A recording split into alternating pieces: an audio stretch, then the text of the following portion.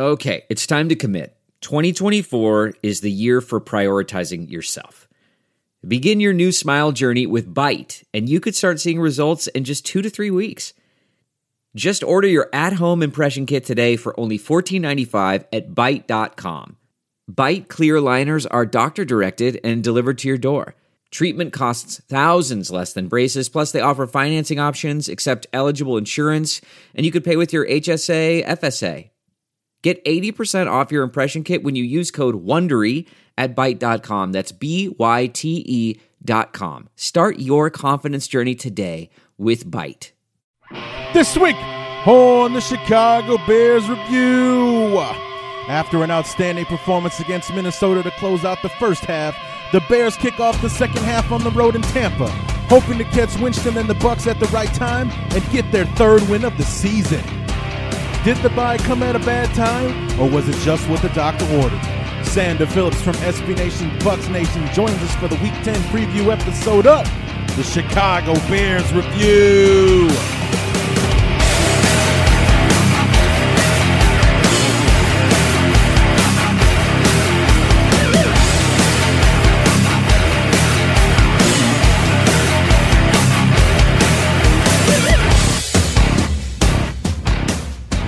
That is a question we are all looking to have answered on Sunday when our beloved take on the Bucs down in Tampa Bay.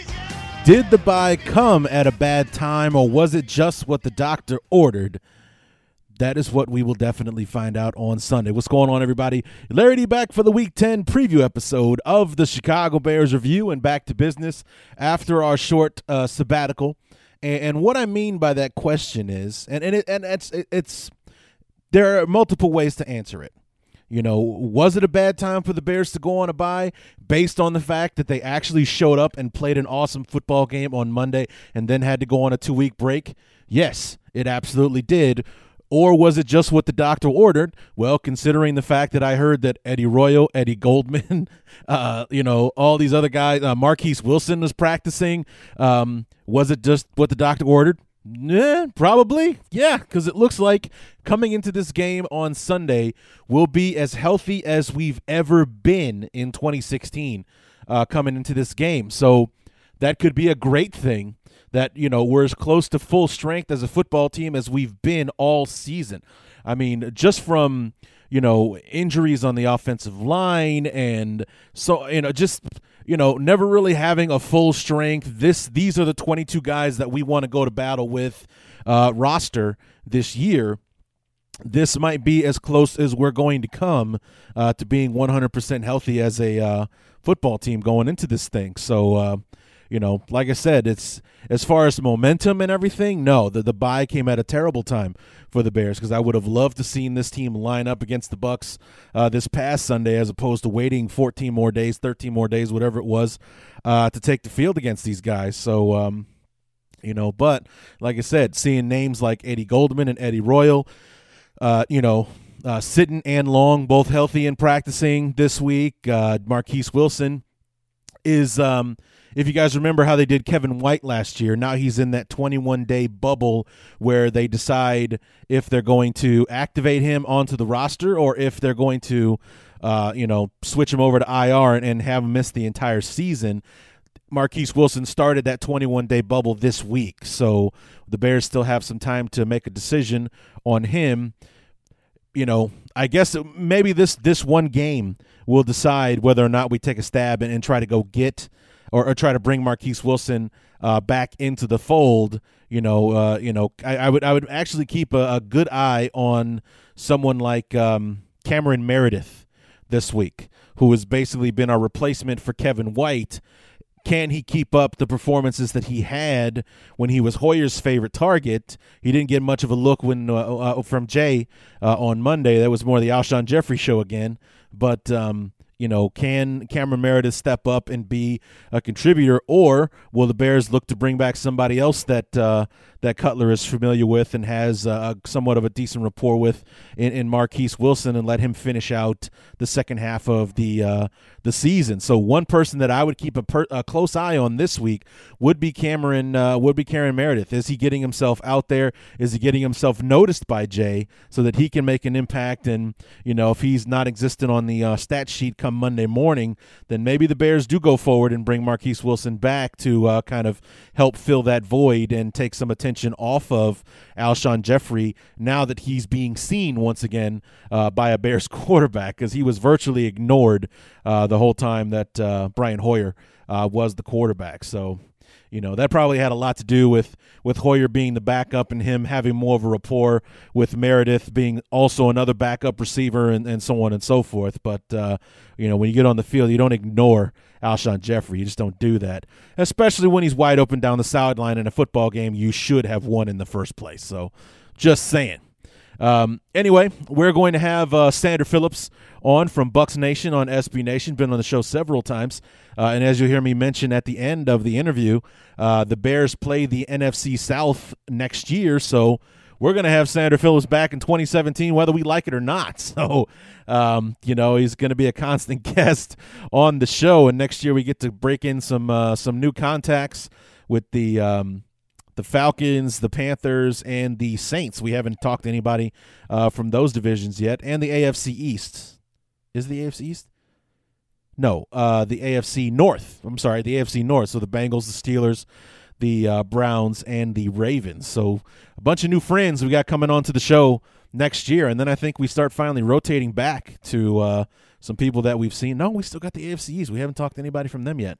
So, anywho, interesting week ahead, because the big question, you hear Sander and I talk about it towards the end of the interview when I asked Sander for his outlook on the second half of the season just for the Bucs or anything. He's like, I guess it all depends on how this first game goes, and that all depends on which Bears team shows up on Sunday. Will it be the team that went 1-6 and was lucky to win that one game, or will it be that team that took Minnesota to the woodshed on national television just before their bye week? I mean, I think that's something that all Bear fans want to know, because that's the question that I've asked several times over these last 13 days was that the start of something? Was that the Bears clicking for a change, or was it our one stellar, Green Bay of 2015 performance where, we won a football game that nobody gave us a snowball's chance in hell of winning, especially against a team like Minnesota, who had just suffered their first loss after the bye and, was basically looking for a revenge and was coming into the perfect situation against a division opponent that was suffering. A team that just wasn't playing football well. I mean, it was this was the perfect get-back game for Minnesota, and the Bears just shoved it right back in their face and made them look ridiculous. And then to double down on the embarrassment, Minnesota loses in overtime to Detroit on Sunday. So they're on a 3-game skid now, where they were just flat-out coasting in the division after a 5-0 start. Now they sit at 5-3, and Green Bay, despite losing this past Sunday at 4-4, is still only a game behind. Just only a game behind. And the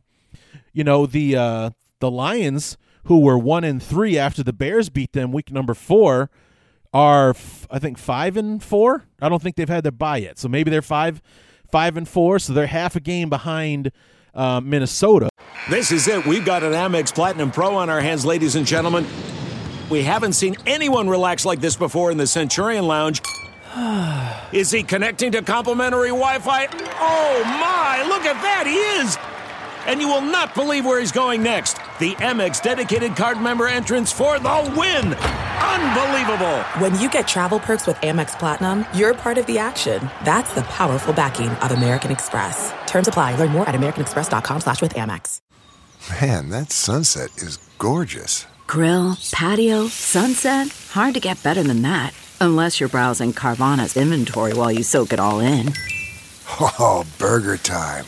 So sit back, get comfortable. Carvana's got thousands of cars under $20,000 just waiting for you. I could stay here forever. Carvana, where car buying meets comfort, meets convenience. Download the app or visit Carvana.com today. because they've got one more loss than Minnesota does.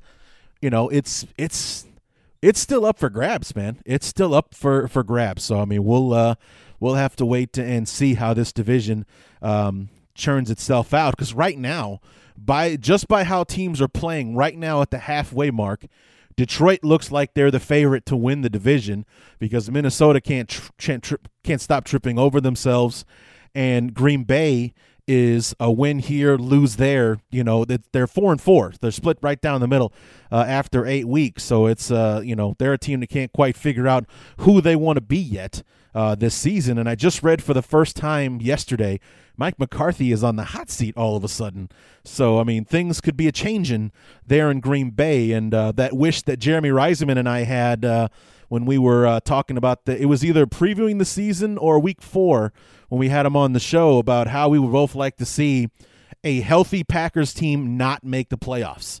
For that to not be an excuse for Green Bay not to make, we had injuries, we had this, that, and the other, and no, you guys just suck this year. It's possible, it happens. Even under the great Brett Favre, you had lean years. So this is what's his name's Rodgers' first lean season. So anyway, it's going to be an interesting week. We're either setting ourselves up for a huge disappointment, or we're going to be very happy after this one. We'll have to wait and see on Sunday. One thing that I did notice while I was talking to Sander, I hadn't quite noticed it before. The Bucs are 3-5 coming into this game. They've won all 3 of their games on the road. They're 0-4 at home this year, including the last 2 weeks against Oakland and Atlanta, the Thursday night game. So they're coming off somewhat of a little bit of a bye themselves, and they've got some injury questions coming into this thing. Winston went out with an ankle/knee injury on Thursday night. Will he be ready to go? Doug Martin started practicing this week. He's been out for a while. Will he play on Sunday? Jacquizz Rodgers, a former Bear who's been performing very well for them in relief duty, who was, I think, maybe their 3rd or 4th starting running back this year. He's had some injury problems. Will he play on Sunday? So on and so forth. So one of the places they haven't had injury concerns is on their offensive line. That's why they've been able to run the ball. However, this is a team that has trouble protecting its quarterback, so that's something that the Bears, whose pass rush is kind of coming to life, might be able to take advantage of. I mean, Leonard Floyd, 3 sacks over the last 2 games, getting after Bradford.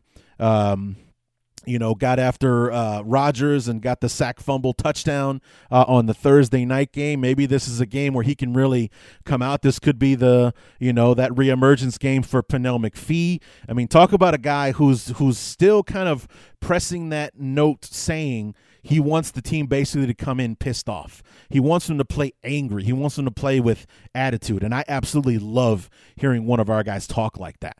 That's exactly the kind of attitude that a Bears defensive player needs, especially a pass rusher. Just go out there angry and be pissed off until you reach the quarterback. You get to the quarterback, you take it out on him. The whistle blows, you walk back to the huddle. When you get back in your stance, you're pissed off again. Go back there and get him again. That's the kind of thing that we want to hear from our players. And that's a big reason why Pernell McPhee is a captain on the defensive side of the football. So, looking forward to seeing what the Bears are going to churn out for us on Sunday. So we'll talk about expectations and what I think is going to happen on Sunday after our little chat with Sander Phillips. So what do we go ahead and dive into that? Sander, all the way from the Netherlands, joining us to preview week number 10 between the Bears and the Bucs.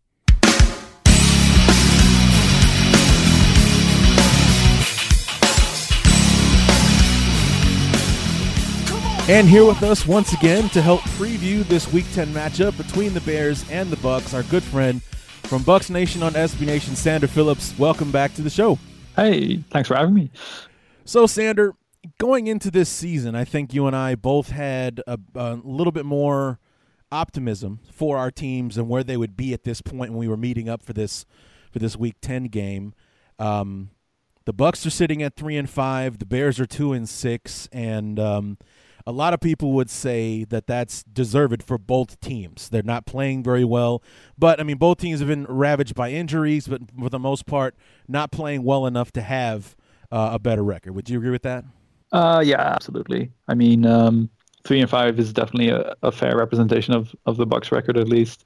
They've had some injury issues, but they really haven't lost any games. They should have won, and they've won the games they should have. So, you can't really complain about the current standings, as disappointing as they are.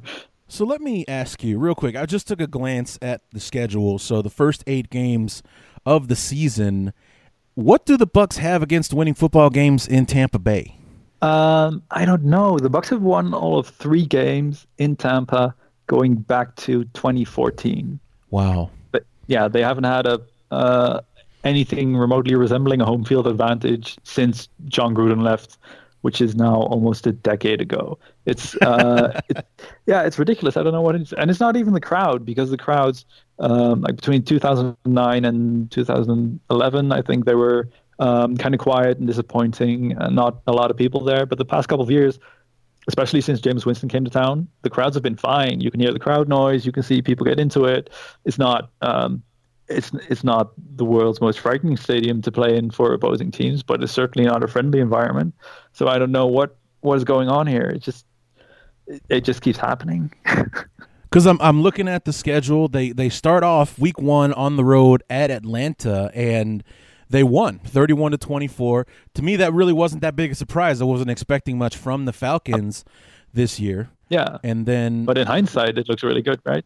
Yeah, it does. It looks a lot better now, but it's, it kind of, the week 1 is such a crazy week of the season, because you'll see a lot of what you might consider upsets, and some people, overperforming, if you will, because they've had this one game to prepare for pretty much the entire preseason and such. And week 2 is a more telling week, I think, because then you find out if this team was a week 1 warrior, or were they actually for real? Were they legit and so on, based on their performance? And then you go week 1 against the Falcons, then you get the Cardinals, the Rams, and the Broncos. You lost to all 3. And, and aside from the Rams game, which was rather close, in very convincing fashion do you lose to the Cardinals and the Broncos, 40-7, 27-7 in those games. Both of those teams have outstanding defenses. Was it more of them shutting it down, or what was the case in those games? I mean, it was a combination of things, as always. Against the Broncos, the Bucs didn't have that many problems with their offense, but then the Broncos' offense isn't all that good this season, so that's kind of whatever, I think. But yeah, it's the defense shutting them down. It's Jameis Winston throwing a whole lot of interceptions. It's a bunch of fumbles. Basically everything that can go wrong going wrong.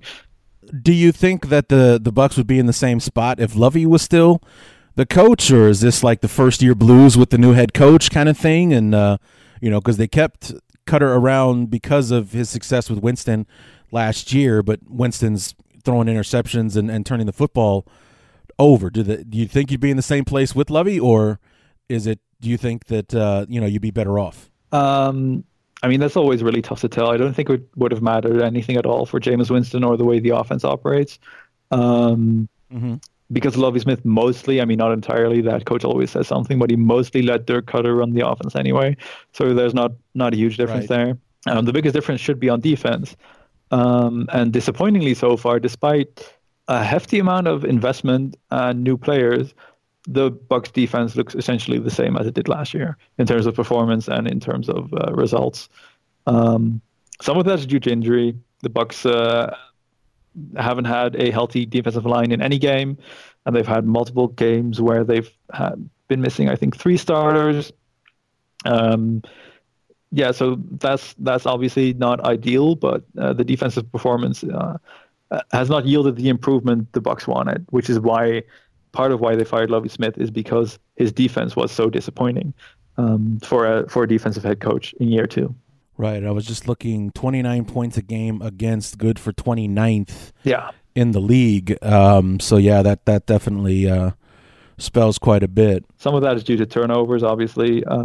Right. I think the Bucs are ranked 25th in turnovers or something, in giving the ball away, that is. But still, the defense has obviously not performed well. Right, and only 22.5 points per game, which is good for 18th. So middle of the road as far as scoring points, but way at the bottom as far as allowing them a near 7-point difference in what you're averaging, what you're putting in, and what you're giving away in those games. So what kind of injuries on the defensive side especially have been plaguing? I mean, is Gerald McCoy healthy this year? Yeah, Gerald McCoy missed one game, and I think he was limited in another, but he's played well outside of that. But it started with, I think the Bucs lost Jack Smith. I always forget how to pronounce his name. No one seems to know that, even on the coaching staff. But they lost him, I think, 3 snaps into the season or something, and he was their primary pass rush specialist on the edge. Robert Ayers, who was the big name defensive end they signed, has missed 4 games. Clinton McDonald has been out since, I think, week 4 as a starting defensive tackle. There have been some other minor nicks and bruises. Oh, and they just placed Howard Jones on injured reserve. Howard Jones is another pass rush specialist, though he didn't play that much, so it's not a huge impact. But yeah, all of those injuries, all of the defensive injuries, I think, have been on the defensive line, and there have been a lot of them throughout, which has placed a heavy burden on the secondary, because if you can't rush the passer with 4, you either have to blitz and play a ton of man, or you have to sit back and get picked apart by good quarterbacks, which... yeah, neither of those options is any good. Right. So we switch over to the offensive side, and this past Thursday night, Jacquizz Rodgers goes down, and what a pickup that was for you guys. I mean, he was just going to be a special teamer and ended up not making the team with us here in Chicago, and then he probably came down there to fill the same role, because I can almost guarantee you guys did not sign Jacquizz Rodgers to be your starting running back, or, he was maybe number 3 on the depth chart when he got signed, but here he comes. He's forced into duty because Sims and Doug Martin. Thank you very much, Doug Martin. Sorry about that. Because those 2 guys go down, because you have injuries on the offensive side as well, and he's out there cranking out 100-yard games for you guys. Yeah. I mean, I was really happy for him to see that he was able to have some kind of success. But of course, this past Thursday night against the Falcons, not only him but Jameis Winston ended up leaving the football game with injuries. Do you know what their status is for Sunday? Jacquizz Rodgers. Well, I mean, we're still waiting for today's injury report, which should give us a big update. But he's very unlikely to play. He couldn't go last game. And there is a chance Doug Martin comes back, but the Bucs have been saying that he's close to coming back for weeks on end, and it just hasn't happened. So it's really difficult to tell with him. And with Charles Sims on injured reserve since, I think, week 2, the Bucs are now down to their 4th starting running back in Peyton Barber and Mike James. And I feel like I'm forgetting someone too, because it's been such a mess at that position. Oh yeah, Anton Smith, who's now also on injured reserve after injuring his knee last game. It's an impressive list of injured running backs. But it's difficult to say anything definitive about this Sunday. Sure. I mean, have you been having any trouble with the offensive line this year with the injuries? No, the offensive line has been almost entirely healthy. Okay. Except for Joe Hawley missing some snaps, but that's not actually been an issue, because backup Evan Smith is basically fine stepping in for him. The only issue is that the 2 tackles have been somewhat disappointing, especially in pass protection. So that's Donovan Smith at left tackle and DeMar Dotson at right tackle. Especially Donovan Smith has continued to be very inconsistent, as he was last year, especially against speed rushers on the edge. He can get beaten really easily, especially inside. He sometimes falls down. I don't know what's up with him, but it's not good. And he definitely got exposed against the Falcons on Thursday night. That's the biggest issue along the offensive line, but they've actually been really good running the ball, which is part of why Jacquizz Rodgers could just step in and crank out 100-yard games. And the Bucs didn't even lose much when they lost him against the Falcons, and had to go to number 4 and number 5 on the depth chart. Right. You're probably signing guys off the practice squad and looking for guys off the street at the running back position at this point. Constantly. Yeah. They just signed Mike James, who they'd cut in preseason. So I think they've had, and they just promoted Russell Hansbrough, another undrafted rookie. So, it's an interesting roster. I think they've had 8 or 9 different running backs on the 53-man roster this season so far. Wow. Yeah, that's that's a lot. I mean, luckily running back is one of those positions where it's a plug and play kind of thing. He doesn't really have to get into the deep dark corners of the offense in order to be able to perform. It's, we take the ball, you run there, and then the rest is up to you kind of thing. So, I mean, that's kind of the bittersweet, the silver lining, if you will, of having trouble at the running back position is this, if your offensive line performs, which at least that portion of the offense they have, it shouldn't matter who you got back there as long as he's healthy and capable. You might be able to do some things there. So aside from the you guys are 3-5. You're only a game behind New Orleans for second place, and the first place team in the division is the Falcons, which had a notorious collapse at the end of, pretty much from when they started out 6-1 and then finished out the year 7-9 maybe. So they finished 1-8 after that 6-1 start last year. Is there any kind of even like hope for optimism with the Bucs, or has that gone? Because I think I read an article of yours last week talking about how the Bucs can start focusing on the draft already. I mean, I'd say it's gone. I mean, if we look at it, the Bucs are now tied for last in the NFC South. They'd have to win, I think. They're 3-5 now. So to get a wild card, they probably need to get to at least 9-7 and probably 10-6, and even then they'd have to get lucky with tiebreakers. So basically, they'd have to win every game to get a wild card, which is not going to happen. And they'd have to win almost every game to win the NFC South, which is also not going to happen. So I cannot see anything remotely resembling a realistic path to the playoffs. So let's go draft. So obviously there won't be any danger in Cutter losing his job this year. You don't think, do you? I don't think so. I mean, at some point the Glazers have to get tired of firing people every 2 years, right? And it's only been 1 year, so they have to wait another one anyway. It's tradition. Sure. Well, they fired Lovey after 2, and I think you and I talked about this, was that 1 out of the 13 draft choices was a defensive player, and they fired him because the defense wasn't up to the snuff. It's like, well, you didn't really do anything for the defense. I mean, I know you made some free agent signings and such, but you didn't really. Yeah, but they were all busts. Right. You didn't really help out your defensive coach with defensive players. You drafted an entire offense, but you didn't draft any defensive players. So I mean, it really, you never can tell. I mean, it's the NFL, and Black Monday has turned out to be a crazy, crazy holiday in the NFL at the end of the season. So you hear some names fall, like, what? Really? And Lovey was one of those people. Like, really? Lovey got fired?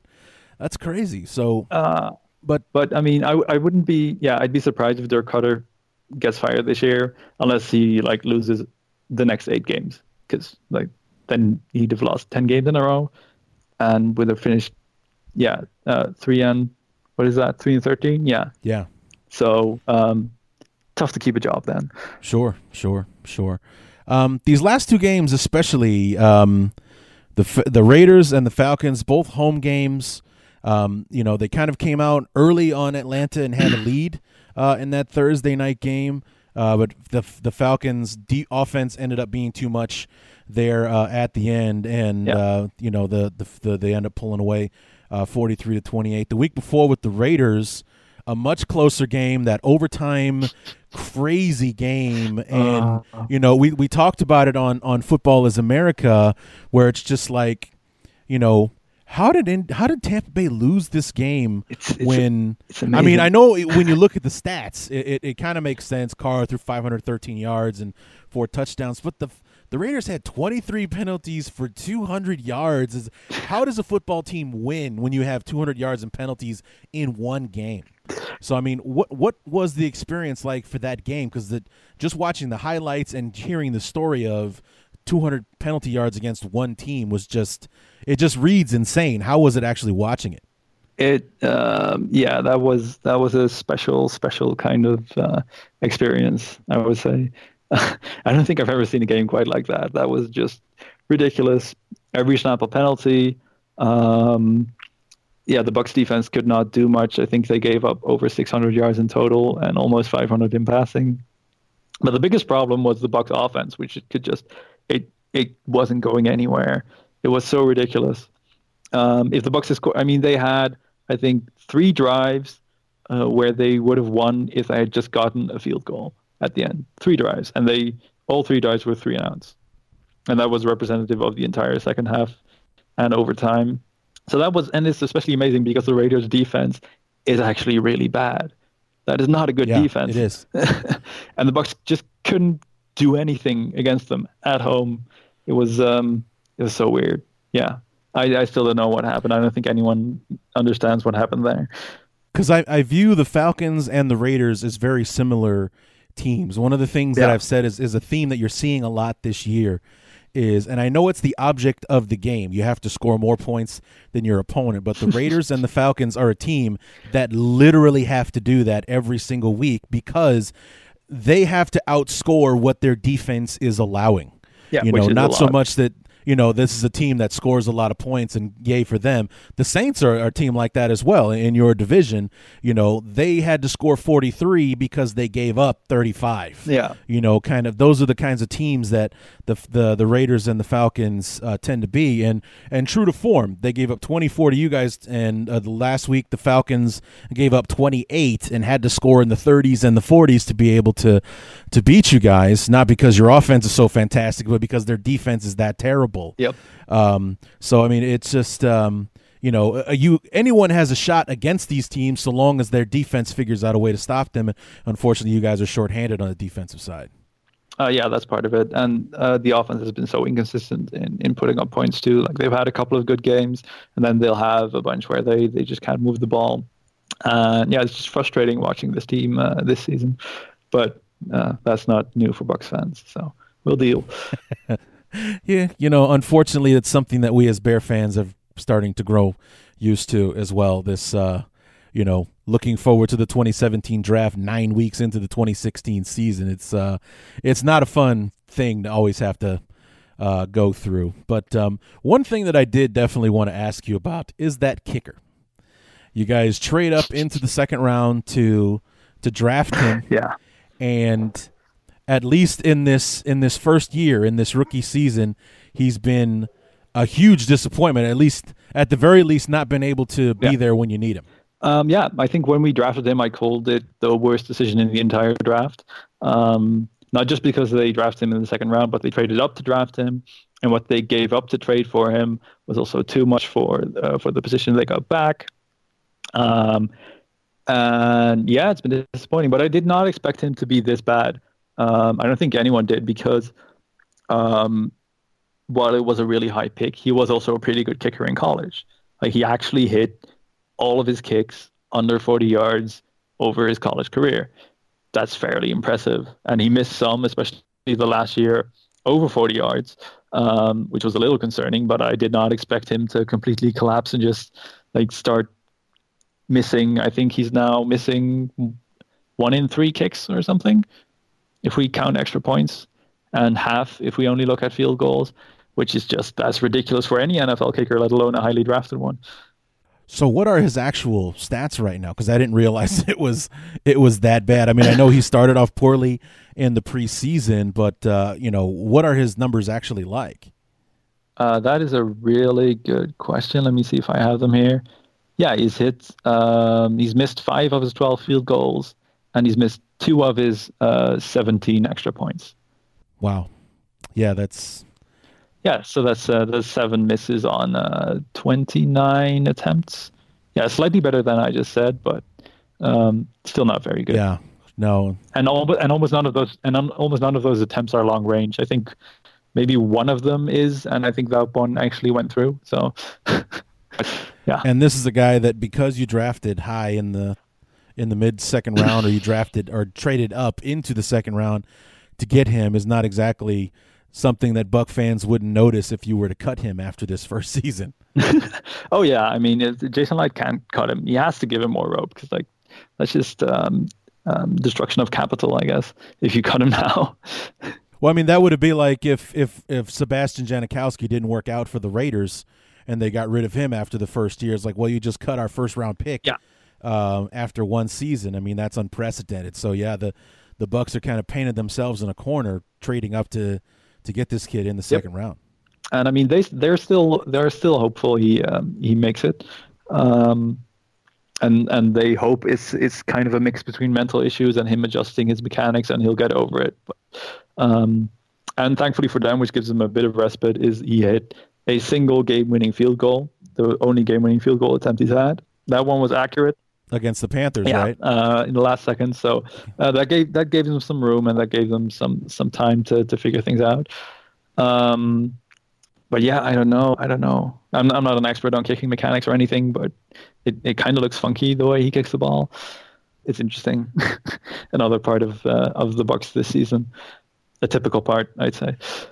Right, I guess, bringing some incitement to an otherwise boring facet of the game, I suppose. Just to, you're always on your toes, even for a routine extra point. It's like, oh God, is this going to end up costing us the game? Yeah. He didn't do anything to cost you the game in that Raider game, did he?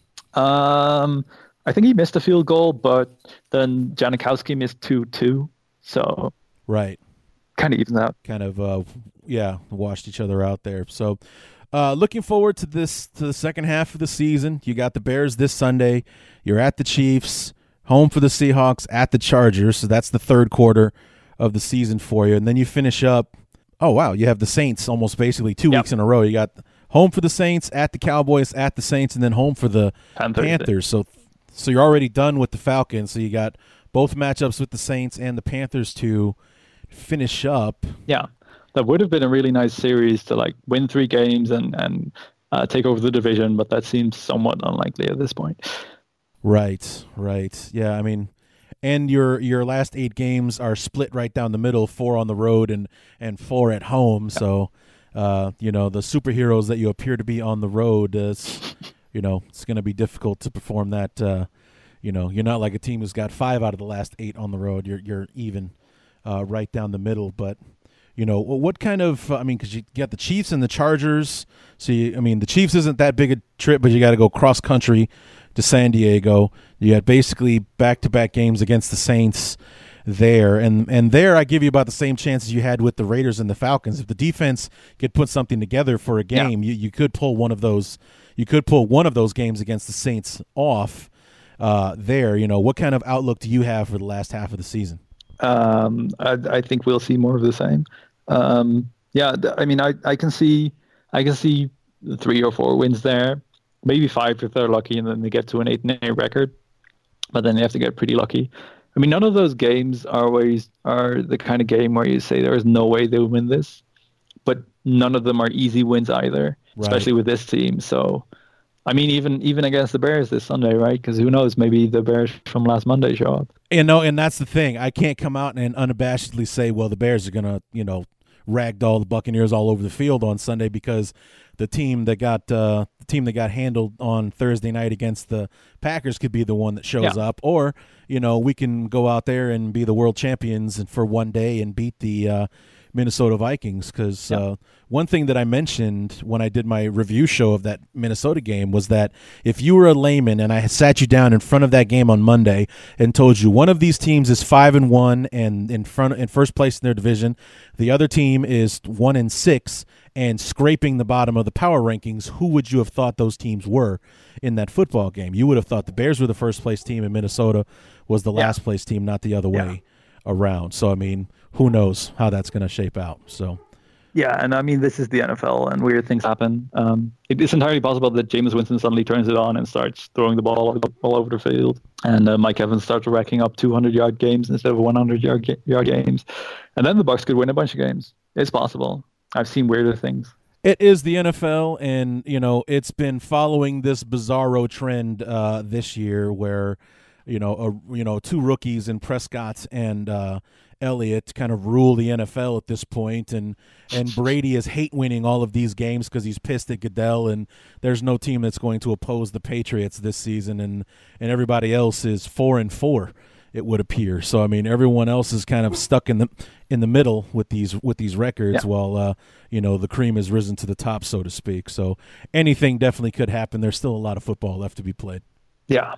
All right. So, Sander, I think that's going to do it for us. I really appreciate you being on the show, and we'll see, if our teams manage to stay in the same spot, we'll get to talk again next year, because it'll be another same-place opponent. Actually, we play the NFC South next year, so we're going to play you guys again no matter what. So awesome. we're going to be able to have Sander Phillips back on in 2017. How about that? Okay.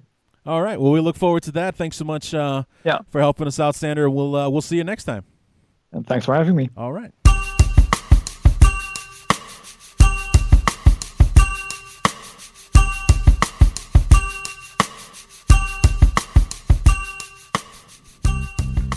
As always, want to thank our guest, Sander Phillips, for joining us, and look forward to talking to him again next season as the Bears take on the NFC South as their out-of-division opponent on the NFC side of things in 2017. So we'll be having him back on the show again next season. So, this game, I'm excited about this game simply because it's a great opportunity for the Bears to pick up where they left off. Like, this is an absolutely perfect opponent for them to be facing coming out of this coming out of this thing, especially since we're on the road. This is a team that has yet to win a game at home, and you heard me ask him, it was rather sarcastic, but what do the Bucs have against winning a football game in Tampa Bay? They haven't done it this year, and he says since 2014 they've only won 3 games in Tampa Bay. We know as Bear fans, watching our team lose at home, that's something the Bears seem to specialize in over the last 3 years or so. But, they struggle to win football games at home. Their defense is horrendous, 29th in the league, giving up 29 points a game. This is setting itself up so that the Bears offense can really use this as an opportunity to put some points on the board and score their highest point total of the year. Right now it's sitting at 23 in a loss to Indianapolis. Our highest point total in a victory was the 20 that we just scored on Minnesota. So, defense isn't that bad as far as allowing points, but the offense, being one of the worst in the league as far as points per game is obviously the reason that the Bears are 2-6 at this point. But, they struggle in getting after the passer. You heard him list all the people that as pass rushers have gone down with injuries this season. The secondary isn't very strong. It could be a big game for Jay Cutler lighting things up. Also could be a great game for Jordan Howard and the rest of the running backs. Jeremy Langford came back against Minnesota. He is now 2 weeks healthier than he was, not just fresh off the injury list, but he's got 2 weeks of healing and rest that has been done, and maybe he can have more of an impact going forward. Just because Jordan Howard's the starter doesn't mean he's no longer on the team. You know what I mean? So maybe we see a bigger role from Jeremy Langford this week, since I think that just based on what I've seen from those two guys so far, I think Langford is the better pass catcher out of the backfield, because he was actually, that's one of the reasons we were so excited about Langford after last year, was that he was just as good a pass catcher out of the backfield as Matt Forte was. So yeah, maybe he's not as special as Matt Forte is yet, but all the tools are there. He runs harder than Forte. He's got better vision in running than Matt Forte does, and he's just as good a pass catcher out of the backfield. String along, a season or two, we could have something special in this kid. But he came off with a slow start at the beginning of the season. Then he got himself injured either in the Philly game or the Dallas game, one of the two, and he's been gone ever since. And meanwhile, Jordan Howard has been exploiting that opportunity, and 3 100-yard games in 5 starts for him. He's been fantastic. So hopefully this could be a game that we get our running backs all into the mix. And on the defensive side, we got to protect our defense. We got to be solid against the run because this is, for at least this season, has been a plug-and-play running game for the Bucs. Anyone that's really, had a chance to run the football for Tampa Bay has done well. Doug Martin, the beginning of the season, Sims, their backup running back, and even Jacquizz Rodgers, who was not signed on that team to be a starting running back, but was kind of forced into duty and really was very solid. He had over 100 yards and I think about 2 or 3 different starts before he got injured this past Thursday, or I think maybe it was even before that against the Raiders. So we'll just see. Their offensive line is one of the units that's been reliable as far as being healthy and everything. So it's one that has done well as far as running the football. But you heard him talk about the tackles, especially, are weak points in the passing game. So maybe this is a game we can get after Jameis Winston and force him to get some turnover, because that was really the only thing missing from that win against Minnesota on Monday night was the lack of turnovers. And in the scheme of things, it turned out, in my eyes, to be a positive for one reason. The one reason was so that no one could take anything away from the Bears as far as them winning that football game.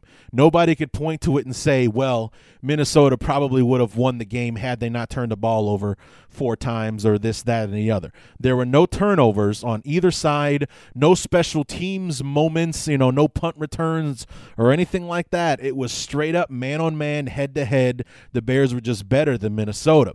But that really was kind of the only thing missing from that victory against Minnesota on Monday night, was kind of that punctuation or that dagger, that turnover that would have, killed momentum or just taken the game away or put the game away for the Bears on this past Monday night. And the last time that we faced Jameis Winston, we got a few turnovers out of those guys. So it was just that game just right after Christmas. I think week 16 was when we ended up playing the Bucs last year, and big victory for the Bears on the road last season. So, but we got, I think, 3 turnovers, maybe 4 out of the Bucs last year. It was a big component to us winning that football game last year. And I think that if the Bears can get after Winston the way that other teams have been able to, we get some sacks on him. He's very mobile in the pocket. So just get him nervous, get him moving, get him trying to force something down the field. I think we can do something very special against the Bucs on Sunday and get things rolling. And I think it's important that the Bears play well. I believe that they will win. I will be picking the Bears to win, one of the few times I can actually say that this season. But I do believe that the Bears can win, and why it's important to get that victory this week is that we go on the road against a better team in a tougher environment next Sunday against the Giants. So this game, we need to use this opportunity against the team that's struggling right now as an opportunity to be a confidence builder, to go into the Giant Stadium next week and beat a better football team. An inconsistent team, but a much better one than the one that we're going to be playing on Sunday in Tampa Bay. So that's what I think the Bears need to be doing. And on the defensive side, one last thing. The one target that Jameis Winston has had a lot of success hooking up with is Mike Evans. That's a guy that the Bears really, really need to keep an eye on in the passing game on Sunday. That's somebody that they really need to watch. But I believe Evans is hurting. Jameis Winston is hurting. So this is a team that's severely banged up right now, which is why I'm saying this is a wonderful opportunity for the Bears to kind of go out, put their foot down on somebody's throat, and build some confidence for themselves to go in to this second half of the schedule, going into a tougher road test next week against the Giants. Now, I don't want them looking past the Buccaneers. I don't want to get them caught with their pants down looking at the Giants next week. I don't think this is a trap game for the Bears at all. When you're 2-6, you don't have the luxury of playing a trap game. But and I don't think that the Bears-Giants rivalry is so intense that the Bears are looking past the Buccaneers to get to them. I'm just saying I think the Bears should and can and should win in the same fashion that they did against Minnesota. They really should be dominant against the Bucs on Sunday. I really do believe that. Can Tampa Bay win this game? Absolutely. They're at home. They've had 10 days rest because they were on a Thursday night game to start off week 9, so they've had a little bit of an extended rest. They've got their running back Doug Martin practicing, so maybe he's going to be back that kind of thing. So it's poised that Tampa Bay could finally, and something's got to give, with Tampa Bay. They've won 3 games over the last 3 years at home, and they haven't won a game yet at home. I'm sure we're going to hear that a few times from the announced team on Sunday. Are the Bears going to be able to get that first road win of the season, something they did 5 times last year? They won 5 road games last year, only won 1 home game. We haven't won on the road yet this season. Is that something that we'll be able to do this Sunday? It's going to, like I said, something's got to give. The Bears are going to get their first road win of the season, or Tampa Bay is going to get their first road win. Not to be biased or anything, but I'm putting my money on the Bears to come away with the victory on Sunday. So that is going to do it for the Week 10 preview of the Chicago Bears review. And I just want to say something that kind of made me a little sad the other day was that now that the Cubs and their long-suffering 108-year drought is over, do you know who has become now the longest-suffering fan base in the city of Chicago? You guessed it, Bear fans, because nobody's gone longer than the Bears in Chicago without a championship now that the Cubs have finally won theirs. It's been 31 years since the Bears hoisted the Lombardi Trophy in New Orleans in the Superdome on the 26th of January, 1986. So 31 seasons, I should say. But,